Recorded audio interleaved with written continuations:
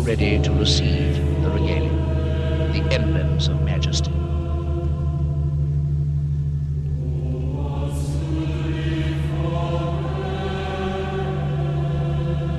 The Dean of Westminster brings from the altar the golden spurs of chivalry, so that the Lord Great Chamberlain, the Marquis of Cholmondeley, can offer them to Her Majesty to touch.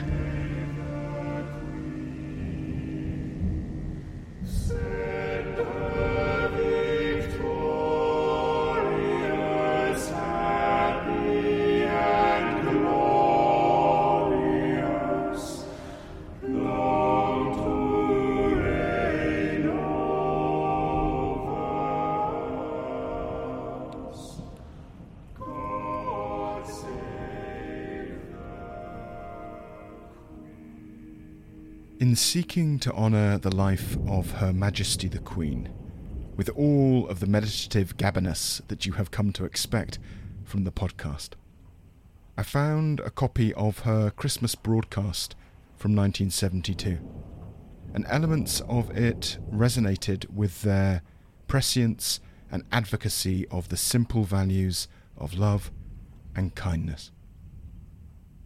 This was written against a backdrop of sectarian violence in Northern Ireland, a struggle that so dominated and directly shaped my own childhood, separating my father from his family.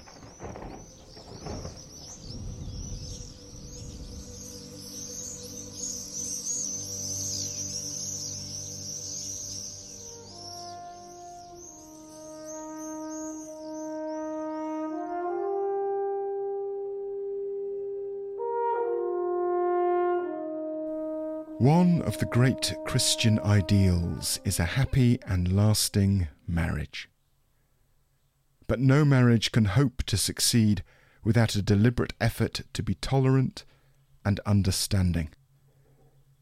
This doesn't come easily to individuals, and it certainly doesn't come naturally to communities or nations. We know only too well what a selfish insistence upon our rights and our own point of view leads to disaster. We all ought to know by now that a civilized and peaceful existence is only possible when people make the effort to understand each other.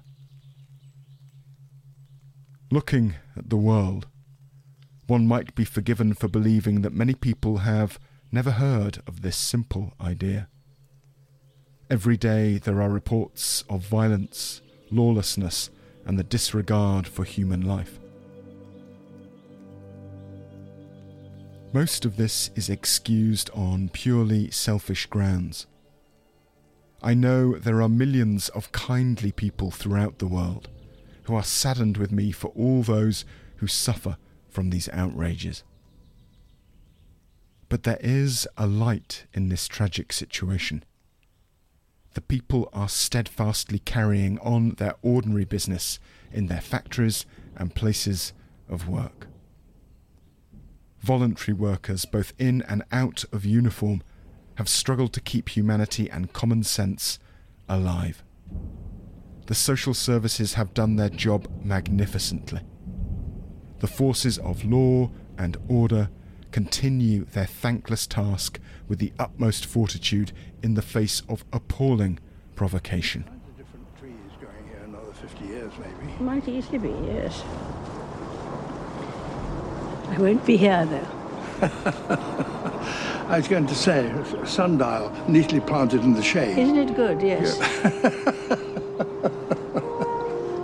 Had we thought of that? That it was planted in the shade. It wasn't in the shade originally, I'm sure. Called the Queen's police officer until I retired. Her wit and charm. How did you find her? Oh, I would give you 101 examples of her wit and her charm. And would you like some? Yes, please. Oh, yes, please. Go for it. Yeah, well. 1 o'clock. Okay. Well, one of my favourite stories is when we were at Balmoral, and the Queen used to go up there in May to Craiggowan House and just stay there privately for a weekend. And she would go out at lunchtime for picnics, and very often it would just be the police officer and Her Majesty. And one of the picnics I went out with her, we had a lovely picnic and a lovely chat, and then we went for a little walk, just the two of us. And normally, on these picnic sites, you meet nobody. But there was two hikers coming towards us, and the Queen would always stop and say hello. And it was two Americans on a walking holiday. And it was clear from the moment that we first stopped, they hadn't recognised the Queen, which is fine. And the American gentleman was telling the Queen where he came from, where they were going to next, and where they'd been to in Britain. And I could see it coming, and sure enough, he said to Her Majesty, "And where do you live?" And she said, "Well, I live in London, but I've got a holiday home just the other side of the hills." And he said, "Well, how often have you been coming up here?" "Oh," she said, "I've been coming up here ever since I was a little girl, so over 80 years. And you could see the clogs thinking. He said, "Well, if you've been coming up here for 80 years, you must have met the Queen." And as quick as a flash says, "Well, I haven't, but Dick here meets her regularly." So the guy said to me, "Oh, you've met the Queen, what's she like?" And because I was with her a long time and I knew I could pull a leg, I said, "Oh, she can be very cantankerous at times, but she's got a lovely sense of humour."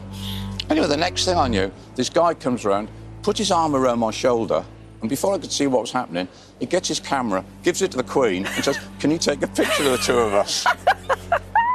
Anyway, we swapped places, and I took a picture of them with the Queen, and we never let on, and we waved goodbye.